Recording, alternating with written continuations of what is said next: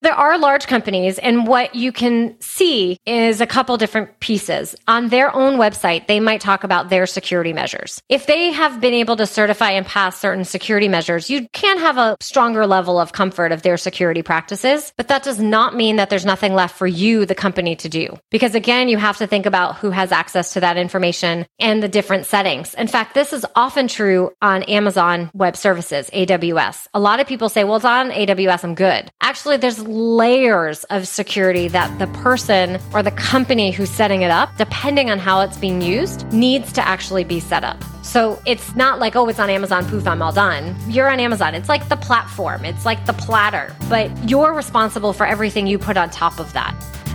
Welcome to the Mitlin Money Mindset Show. This is a podcast about the financial, money, and recreational mindset needed to successfully plan for and live your best life before and through retirement. Let's dive into today's show.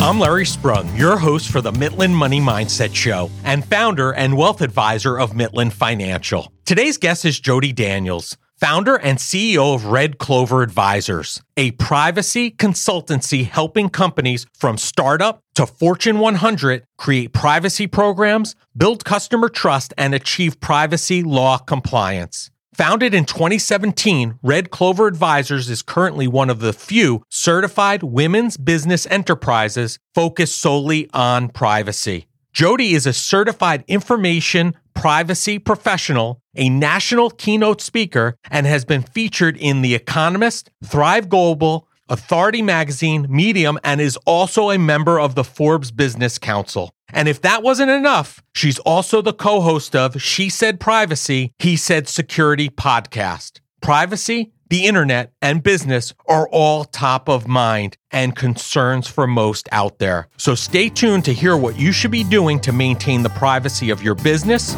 your clients, and yourself. Hello, everybody. Larry Sprung here, and I have the pleasure of being with Jody Daniels, founder and CEO of Red Clover Advisors. Thanks for joining us today, Jody. Well, hi. Thanks so much for having me. Great to be here. Yeah, it's awesome. So it's kind of a small world. I like to tell everybody how we met. We met through social media, and it turns out we have a lot of connections in common, which is great, and some really good friends and good people that are connected between us. So I'm happy to have you here today. It is really interesting how small the world is, and I love social media for that aspect. It's really interesting to see who's connected to who, and yeah, I know that person. Yeah, I think the old adage of 6 degrees of separation has come down to 2 or 3 because of social media. So I think you're right. Yeah.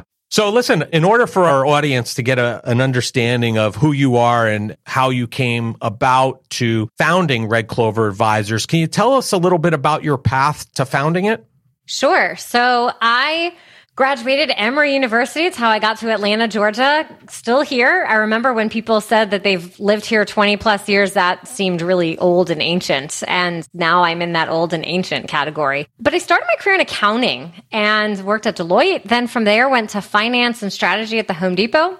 Then I went into marketing and advertising at autotrader.com and kind of Cox Enterprises that owns that and a variety of their subsidiaries. That's actually how I got to privacy. I stalked you for cars. So if anyone shops at autotrader.com and might have been responsible for your car purchase. But in all seriousness, that's when the online advertising industry came together to start trying to figure out what should we do with privacy. And so I was responsible for privacy there, built a privacy program, went to Bank of America, was their digital privacy lead, and decided after 19 years of corporate, that was fun. And I was ready to do something different and on my own. So I gathered up all that personal experience across all those different disciplines to found a boutique privacy consultancy, which is Red Clover Advisors. Yeah, so tell us a little bit about privacy is obviously something that's talked about pretty often these days with the internet being so prolific and everything online. What does Red Clover Advisors specifically do in that area? Right. Well, almost everything is online these days. You're either B2C where you're collecting information. Maybe you're a restaurant and placing my order. I'm buying my new favorite shirt. So you have my information, my address, my financial information, my favorite shirt size, everything about me. Now you want to market to me because you want to sell me more things. Maybe you're B2B and you're a tool that can collect customer information, help me market better. Your whole service is online. And there's a variety of privacy laws now that our companies have to adhere to. They have to understand the data that they collect, what they're doing with it. Individuals have rights. And so what we do is we help companies understand what their obligations are as it relates to different privacy laws. And we're the guide. We're helping them understand what is this law and how does it apply to them?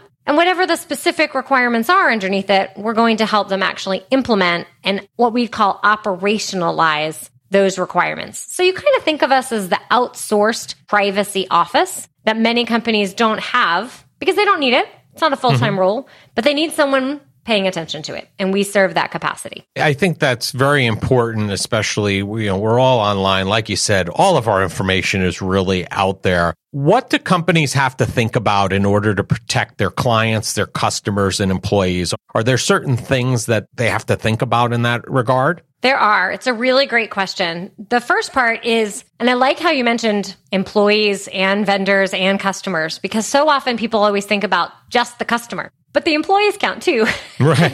As do the vendors. And so the first part is to know where your data is. You actually can't protect anything if you don't know where it is. And many people will think about kind of the core systems, but it can be in a variety of other places. How many Google Drives and Dropboxes? I once had a client and at the same company, but each department had their own Dropbox account. There's no centralization. Everyone had to understand, well, how many Dropbox accounts are there? So you have to really understand where your data actually is. And then who else is it going to? Who are the vendors that you're sending that information to? The first part is you're going to want to understand who that vendor is and what their levels of security are. What are they doing with that data? And how are they protecting it? On your side, you want to have a strong password. And you want to match that with what's called MFA or two-factor authentication or multi-factor authentication. That's that little one-time passcode. You might get it to your phone. It's actually preferred not to use your phone anymore as a text message and rather use an authentication app. Google Authenticator, Authy, Ping, there's a gazillion of different ones that are out there.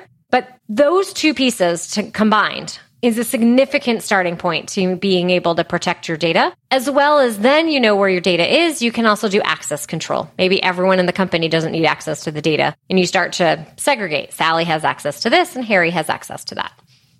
Now, you say about multi-factor authentication. I think the most common one happens to be, and probably one of the first ones was really the text message option. Maybe email was before that. I don't know. But why is the recommendation to steer away now from the text message as the multi-factor authentication, as opposed to now you're saying using one of these authenticator apps, if you will? Sure. So the reason behind that is that people are now able to port phone numbers and kind of steal the phone number. So if you steal the phone number and then try and reset everything to the phone number, now you have access. And it's actually happened. I have a good friend of mine who this exact scenario happened. And thankfully, they were on top of it pretty quickly and were able to recover money from their bank account. But it is a real thing. And so that is why.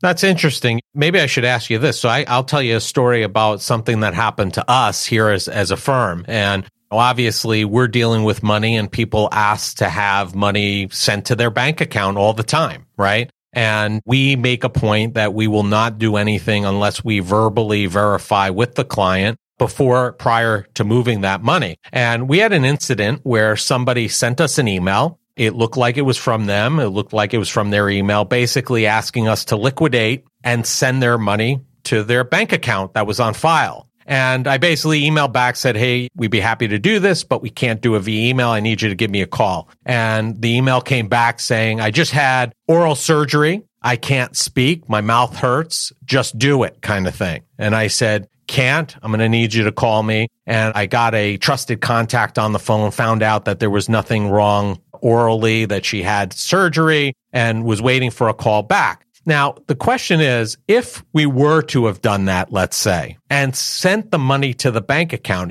how do these criminals, if you will, how do they divert the money from her bank account to this place if we were to just send it to her bank account on file? Is that possible? It is. The new technical nuance is probably not exactly my specialty, but it can be. They have other ways of, as soon as it's kind of in there, to go in and maybe have set themselves up as another user and push it out. You know how you can have multiple people within and kind of once the money is inside, you can then divert. So they can go and set something like that up. Traditionally, what they've done is they've gone in and they've set up a different bank account. So it's kind of more of a fictitious one. As soon as you send the wire, it's not actually going to who you think it is. It's going to them. But in this situation, had you actually sent it to the correct bank account, a malicious actor still could have said, as soon as it hits, send it out again. And push the money out another way. That's amazing. Your process is actually the preferred process. So good for you for making sure that you stuck with it. And to anyone listening, it's a hassle. We think in today's day and age, like really, why do I need to call you? Who calls people anymore? Right. But no, you actually want to call whenever you have a business wire and something along those lines happening and making sure that it's going to the right place. Yeah, it's crazy. So listen, there are obviously things that companies should be doing to protect their data and the people mentioned above, the clients, the customers, and employees. Other than the multi-factor authentication across the board, what are some brass tacks minimums that companies should be doing? I guess voice verifying, withdrawals and things like that also. What are some brass tacks minimums that companies should be doing to protect their data and those people? Well, you want to know who has access. So I mentioned access control a little bit, but that's a really important one. Who has access to a customer's account? Who has access to diverting money, inbound or outbound? Who has access to all of the financial information or all of the details about that customer? You actually have personal data, but there's also confidential data within that, right? Regardless of what kind of business you're in, you have confidential information, and you don't want that information to get leaked either. So strong access controls, people kind of call it identity management, making sure that you have Jody really logging in as Jody and not Fred. Who am I? So that's going to be a really important one. The vendor piece, many people are working with third parties, maybe independent contractors or consultants, and also potentially around the globe. So you want to understand, well, where is that data going? Are they on their own devices? Is it in their own Google Drives? Are they downloading that? And removing access from people that you're no longer working with is another important piece. So oftentimes companies are asking the questions, well, who are you and what are your security practices? Do you have training? Where do you store information? Is it encrypted? That's another really important piece, is how data is sent. Data should be sent in an encrypted fashion. You can encrypt a laptop. You can use encrypted or secure email. If you have to send big files, use secure file transfers. Don't just send your social security numbers and the massive W-2 Excel export in email. Don't do it. And I can't tell you how many times that actually still happens. And I'm sure a lot. It really still happens all the time. And it's incredibly expensive. It can be from thousands of dollars to millions of dollars from one Excel file of employee W-2 information. Right. Now, are there specific vendors? Because you've mentioned Google, for example, Google Drives a couple of times. For a company to vet the privacy of a Google's not going to respond to a request necessarily of, hey, we want you to fill out this questionnaire or this checklist to make sure that you qualify based upon our security requirements. Are there some vendors that are just like by de facto, they qualify for those criteria that you mentioned, that you can use them without really having to go much further and just know that they're a safe provider from a privacy standpoint? So I think you always have to, and I just picked on Google because it seems like so many companies are often using Google Drive. I personally use Dropbox. There are large companies, and what you can see is a couple different pieces. On their own website, they might talk about their security measures. If they have been able to certify and pass certain security measures, you can have a stronger level of comfort of their security practices. But that does not mean that there's nothing left for you, the company, to do. Because again, you have to think about who has access to that information and the different settings. In fact, this is often true on Amazon Web Services, AWS. A lot of people say, well, it's on AWS, I'm good. Actually, there's layers of security that the person or the company who's setting it up, depending on how it's being used, needs to actually be set up. So it's not like, oh, it's on Amazon, poof, I'm all done. Well, you're on Amazon. It's like the platform. It's like the platter, but you're responsible for everything you put on top of that. And there's all kinds of different settings. We met on a social media platform. So think about all the different settings there. Do you want your post to go out to everyone, not to everyone? There's different privacy settings. Sure. We have to control that. The same is true on the security side. Okay. Obviously, there are probably a lot of different size companies and business owners that are listening to this. How differently does privacy need to be handled based upon the size of a company? Does a $500,000 revenue with 1 or 2 employees have to act differently than a company that has hundreds of employees and millions of dollars in revenue? Or can they be expected to handle things the same way? Or should they? It's a really interesting question. If for anyone listening, if they do business in Europe, and you don't have to have a physical location in Europe, you just could have Jody as a customer in Europe, just one. That's all that you need. Or you're trying to target Jody, and so you have a lot of marketing activities. It's equal. Whether you make $1, $1 million, or $1 billion, it doesn't matter. It's focused on the personal data, and it's an individual fundamental right.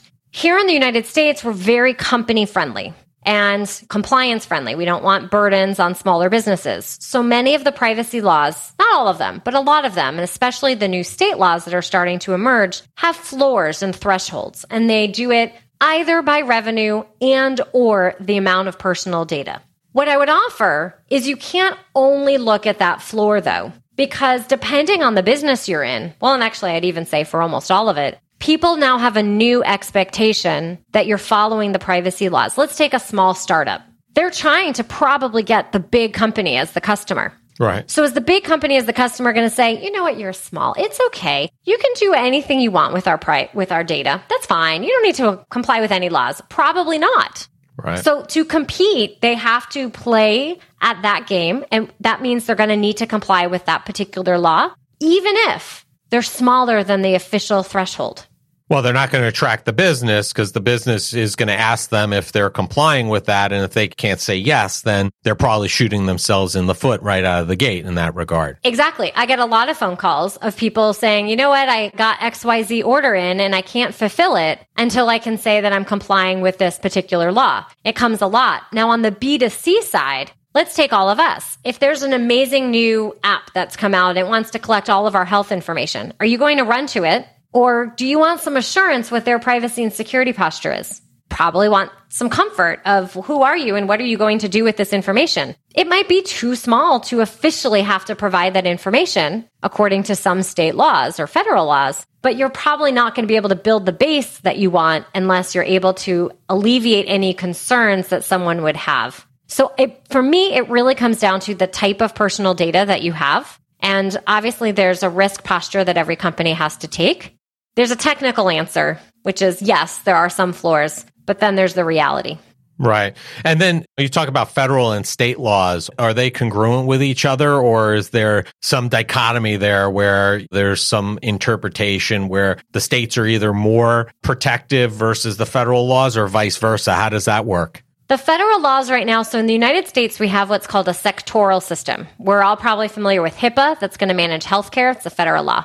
Then you have Gramm-Leach-Bliley Act, GLBA, which is going to cover the financial. For marketing, why we can all opt out, there's a marketing law for email. There's a marketing law for the phone calls and text messages. There's actually not a federal law that covers just overall data privacy, like that exists in Europe. So in Europe, it's called GDPR, the General Data Protection Regulation. It's why many listeners probably are used to seeing cookie banners and privacy notices all over the place. Right. That's just the little external part. What's happening in the United States is the states are starting to create the privacy laws. The state of California is the one that created the most comprehensive privacy law in the United States of this time.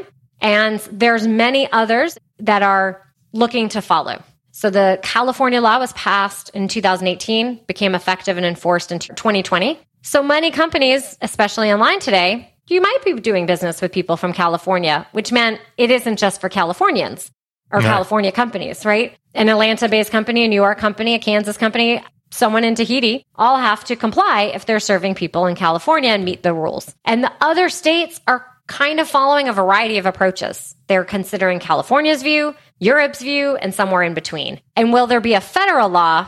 It's always the question everyone asks. It's kind of like throw a dart. They've been introduced every year for the past 15 years. We still don't have one. And part of the argument is who will be stronger, the federal law, the state law. So right now it's state by state. Okay. Well, I think everybody out there, including myself, is wondering, are there any ways or technology out there that can make a business impenetrable? Or is that simply just like an audacious goal that will probably never really come to fruition, that will never be fully impenetrable? It's just we have to do the best we can with what we have. I believe the latter of what you just said. There will certainly be a security company out there that's going to say it has the most amazing technology and will say it's 100% impenetrable. I would say many security professionals and probably privacy professionals would say there's always going to be a new threat. Someone's going to find and skirt their way around what it is. And what you need to do is the best related to the data that you have and continue to iterate based on that over time. Yeah, it seems like it's such a hard thing because every time they figure out a solution to one thing, there's a new thing that comes out that they're trying to penetrate businesses or whatever the new way of them trying to get whatever they want. It's so hard to keep track of because it constantly is changing. Exactly. It's exactly it. So I'm not really sold on the 100% because I just think there's so many different ways into an organization that it's very hard to perfectly do it. But that's also not reason to say, well, it's just too hard, I'm not going to do it. Right. Yeah. I mean, so does that mean, based upon what you said, are data breaches basically inevitable? I mean, is every company's expectation that at some point that they're going to have some kind of issue because of this? Well, the stats out there would say it's at least 2/3 of especially small businesses will suffer some type of data breach. And most security and privacy folks will say it's a matter of if, not when. I'm sorry, it's a matter of when, not if. I said that backwards. Morning coffee hasn't kicked in yet. At the same time, whether someone is able to make their way into the system is different than the type of data that they can get to. So you might be able to have someone make their way in the system, but a data breach is a problem because they've exposed the data. So if you can have your data appropriately encrypted, maybe it's de-identified, it's behind a variety of different firewalls. If you're able to protect the data, then the fact that someone was able to make their way in, maybe the first gate didn't work, but when they ultimately make their way to the actual data, it's protected. Other ways are people are segregating the different data. So maybe you make it to tenant A, but you didn't make it to the hundreds of others that are out there. Do they give up? I mean, if they get in and you have that encrypted, is there some sense that they get in, oh, it's encrypted, let me move on? Or is it more or less, depending upon the size of that organization, whether or not they continue to move forward or not? I think it's dependent on the company and probably the actual hacker of, do I like a challenge or it's too hard, I'm going to go to the next one. It's kind of like if you have the alarm sign outside, someone might not do it. Someone else might say, okay, I'll go try it. Maybe it's not on. Oh, it's on. All right, I'm going to leave. Oh, it's on. Okay, I got 20 seconds. You know, everyone's all so you just basically just do the best you can and hope for the best, I guess, is what you're saying is, you know. It's to do all the right things. It's this kind of idea of reasonable security measures. And that's relative to your industry and to the type of data that someone has. If someone has name and email versus health information, well, the sensitivity of the health information is going to warrant additional security controls. It doesn't mean that the name and email isn't a problem, but health is a little bit of a more sensitive field. So it's really all about understanding the data that you have and protecting it accordingly. Yeah, I mean, obviously there's some inherent cost here, right? It costs the company whatever to implement these processes and procedures, cost to make sure that they're doing what they're doing and to identify any potential breaches. Do you have any idea of what the cost is to the corporate world in terms of protection and maybe even on the breach side, if those numbers are even separated like that? So actually, there's a big report called Ponemon. Or Ponemon, I guess it depends on who you ask. I've been Tomato. So that company, they put out an annual report and they actually just put out the 2020 report. And the total cost to a company to deal with a data breach is just under $4 million. Now, obviously, that's kind of an average size. You have to factor in the smaller company to the big company, but kind of the average size can be around 4 million. And then they also sort of look at it by record, which might be more helpful statistic, which is generally between $200 and $300 per record is the cost to a company when there's a data breach.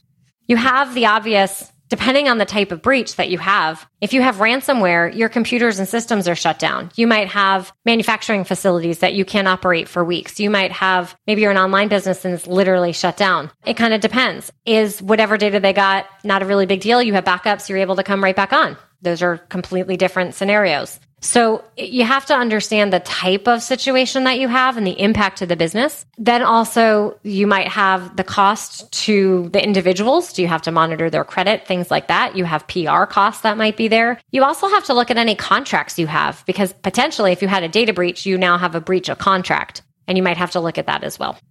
Wow. Just a few. Yeah, I mean, it sounds like it's a very costly proposition, not only if the data breach, but even just keeping the security and the upkeep on a regular basis, which ultimately gets passed along to the consumer, right? In the price of the goods or whatever the services being provided by that particular company. It does. And the other interesting piece right now is in the United States at the state level, the individual rights. So from a privacy point of view, individuals have the right to ask a company, let me delete my data. Let me ask you what type of data you have. And there's some exceptions. But one of the rights that exists right now in California is there's a private right of action in the event of a data breach. And that's actually the big discussion point for other states. Should there be an individual right for that or not? We live in a very litigious society. There are a number of different lawsuits underway right now under California. So it'll be interesting to see what comes of those. It's kind of too new to have the full output of it. Right. But that's a really big piece, is if they have a data breach, is it the company's fault? Or is the company the victim? What did they do? What did they not do? And as the new laws keep coming, it's a significant argument of how much class action lawsuit, basically an individual private right of action, would someone have. Yeah, so let's pivot for a second here now, because we talked a little bit about the consumer, right? Let's shift to the other side of the coin, so to speak. As a consumer, somebody who's buying things online, using services online, what should I be concerned about? What are things that I should be on the lookout for? Well, you probably do want to know the company you're buying from and what they're doing. So from a security standpoint, the basic one, does it have an S on the website? Is it a secure website? You would be surprised today how many websites are still not secure. If you go to a non-secure website, don't buy something. I don't care how much and excited you are, don't buy it, because the likelihood of that information getting out is very high. The other is really the question of what that company is doing with your data. So if you buy XYZ good, are they going to keep marketing to you? Are they going to share that information to somebody else so that they can market to you? We magically get catalogs all day long from places that we have never heard of before. Right. And we know that they've bought our names from somewhere. So are you okay with that information? And in the online world, what happens is we basically have a digital footprint. Many people might have heard of cookies or pixels or technologies. We're moving away from cookieless, but it's going to be some kind of different related concept. Right. It won't be called a cookie. And it's meant to track you and be able to get a sense of, Jody looked at this morning, then Jody went to go do this, and get a sense of who is this Jody person, so that the advertising can be relevant to the individual. So the ad tech world today is kind of changing. The idea of, you were shopping for this blender and now you notice the blender showing up in Facebook. That universe is going to start shifting, and the content might be shifting. They might also start seeing paid content walls. So it'll be really interesting to kind of see how this all shakes out. But generally, you want to think about when you're going to give information to a company or a site, well, what are they doing with it? And your antennas should go up based on the types of questions they ask you. Are they asking you about your family, about your financial information, your health information? Before you give it all away, who are they? And how comfortable are you with that information? And then I know we're talking about consumers, but if you kind of make up information, keep in mind, anyone listening, that as the company, you might be getting bad information. Right. Yeah, I mean, listen, we all get those things, hey, do you want to opt in? And there's this long privacy policy or disclosure. I don't think really most people read it. I mean, should we be reading that? Are there things that we should be looking in there and hitting find on our PDF finder to see if there are specific terms in there before we move forward? Yeah, so you do want to read those. I write those things. You do want to read them. So there's a couple interesting pieces. So first is Apple is actually pushing the industry forward with kind of nutrition label-like privacy notices in the App Store. So today, if you're going to download an app, you can click on the privacy link, hit it, read whatever you want. In the future, you're going to have sort of a privacy. First off, you're going to have boxes that pop up. Do you want to share your tracking information with XYZ app? Do you want to be tracked? Do you consent to that? Then there's going to be a privacy thing with kind of pictures and explanations of the type of data that they collect, use, share with third parties. And the big new buzzword is sell and or share. Now, when people hear the word sell, companies aren't always selling data, but under the California law, it's a very broad definition, and kind of all the advertising can sometimes be construed as sell. Right. So if you think about that PDF finder idea that you just had, a big one can be sell, like you could look up sell third parties, because that would give them a clue of how they're using the data or who they're sharing it with. Interesting. So it's going to be easier on the horizon. It's just a matter of it's coming, kind of. We have to wait for it. It is coming. And then for anyone who doesn't like being tracked, all the browsers are moving towards browser control for being able to opt out. And the way that kind of works is you can go in on the browser, but it doesn't really work if the other side, if the website's not honoring it. So all the browsers have sort of new modern versions of these do not track capabilities, and you're going to have more and more companies starting to honor it because of the different state laws. Yeah, I mean, some of the stuff that's going on, I mean, we could take it offline for a second, and I'm aware now that in certain department stores, they are sending out high-pitched sounds that our cell phones are picking up and marketing to us that way, which is kind of crazy. And the only way you could kind of prevent that is if you turn off your Bluetooth. And they know you're in the store and they start marketing to you. They're sending emails while you're in the store with coupons and sales. And it's crazy what these phones and these devices that we have the ability to do. And that tracking functionality, knowing everything that we're doing almost all the time, is amazing and frightening at the same time. It really is. As a parent of kids, I want to be able to track. They don't have a phone yet. Right. I'm the terrible parent because they don't have a phone. But when they get their phones, eventually in years to come, then I want that capability. But the key is notice and control. And that's the really important piece from a privacy point of view, that the laws are now kind of here to try and make them happen. We could have a whole different conversation. Is that going to be effective or not? But you always have companies who are trying to push the envelope and they don't inform and they don't give you choice. And that's really where the challenge is, because if you told me what you're doing, maybe I feel a little bit better. I might not have felt like you were stalking me. If you give me choices, now one could argue it should be opt in or opt out. We won't do that debate here. But the idea of choice and informed choice is really important. Sure. So you mentioned it earlier about the S at the end of the HTTPS, that you said, if the S isn't there, whatever you're looking to buy, however you love it, do not buy it, because the likelihood of an issue there is very high. So that's something right away that's very easily actionable. I'm not buying from that provider for that reason. Are there any other red flags that are similar to that you don't have to go through the whole privacy thing? That's just as easy. If this, then you really want to stay away without having to even go through those documents and those opt-ins, opt-outs. I think it's, kind of who the website is. I think a lot of websites, especially today when you're going to buy something, they have a PayPal, an Amazon Pay, an Apple Pay, a Google Pay, some other kind of pay. And all of those are good options. The less you can give an actual website, so many of the websites might not be taking the data directly. Like, let's take a credit card. They generally have a third payment processor behind that's actually receiving that information.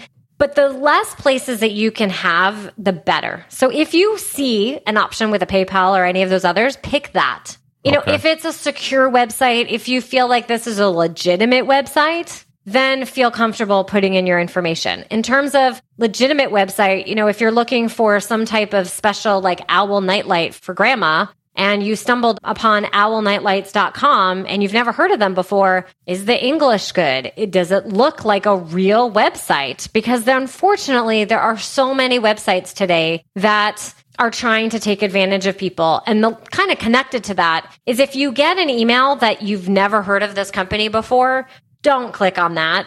Right. If you're kind of curious and think it's legitimate, at least go to Google and type it in and see if it's legitimate. But so much comes through those emails and it's all a phishing scam. And so for anyone not quite familiar with phishing, phishing is all about where they're trying to get your information by hooking you through an email. So when you click that link and start typing, it actually gathers all the information. It might not even be a real website.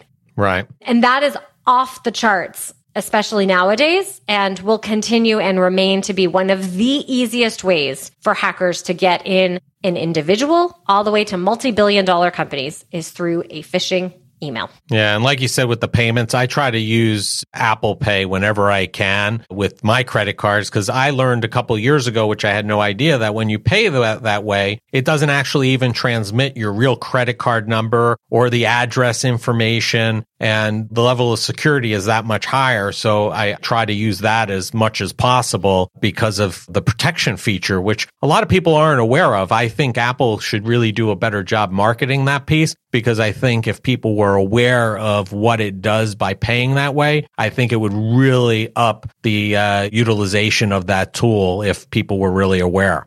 Yeah, that's a very good point. Yeah. Well, listen, it's been a pleasure. We sum up every show by asking each guest the same question, which is, what did you do today that brought you joy and put you in the right mindset for success? That's a good one. Can I have two? I have to Sure. have two. All right. Sure. So the first is that I started my day by snuggling with my kids, and that always brings me joy. And the furry dog. But I also took some time this morning for me. I made a good cup of coffee and just took some time for me this morning before starting the week. And I think that's really important, is to have, whether it's 1 minute, 2 minutes, 15 minutes, but some amount of time for each person in the morning. Yeah, you probably wouldn't want to have the cup of coffee and snuggle at the same time. It might hurt one of the kids. No, that probably wouldn't work. But there's nothing like little kid snuggles. I agree. Unfortunately, mine are now 15 and 18, so there's no more little kid snuggles any longer, but I do remember those. So if people want to find you, we're going to have all your information in the show notes, but what's the easiest way for them to learn more about you and Red Clover Advisors if they want to learn more? Yeah, come visit our website. So redcloveradvisors.com. We have a ton of free resources that are there, articles, a podcast, and oodles of information to learn more all about privacy. Great, Jody. It's been a pleasure having you. It's been very enlightening for me. I love talking about privacy because this is very fascinating and very important in my industry and my business. So I love learning about this stuff. And I want to thank you for being a guest on the show, and make it a great day. Thank you. You too. I want to thank Jody Daniels for being a guest on the Midland Money Mindset Show. Jody makes privacy easy to understand by breaking it down into measurable steps using plain language her clients can relate to. She passionately supports the idea that privacy is more than just compliance and concern over fines. It's a human right we all deserve. She has made it her mission to help businesses build trust and transparency with this core value at its foundation. Jody and Red Clover can be found across all social media platforms, and all the contact information needed to find her can be found in the show notes. Thank you for joining us this week on the Midland Money Mindset. Make sure you visit our website at midlandfinancial.com and be sure to smash the subscribe button so you don't miss a show. We encourage you to help others find our valuable content. And listen, please, don't keep us a secret. You can also schedule an Is There a Fit call right from our website, or by using the link that you'll find in the description section of your podcast player or app. Be sure to join us for our next episode to learn more about the mindset needed to successfully plan for and live your best life before and through retirement.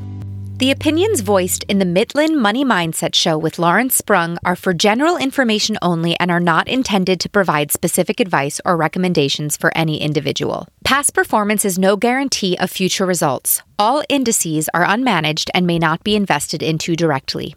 Investing involves risk, including possible loss of principal. No strategy ensures success or protects against loss. To determine what may be appropriate for you, consult with your attorney, accountant, financial or tax advisor prior to investing. Investment advisory services offered through CWM LLC, an SEC registered investment advisor. Guests on the Midland Money Mindset Show are not affiliated with CWM LLC.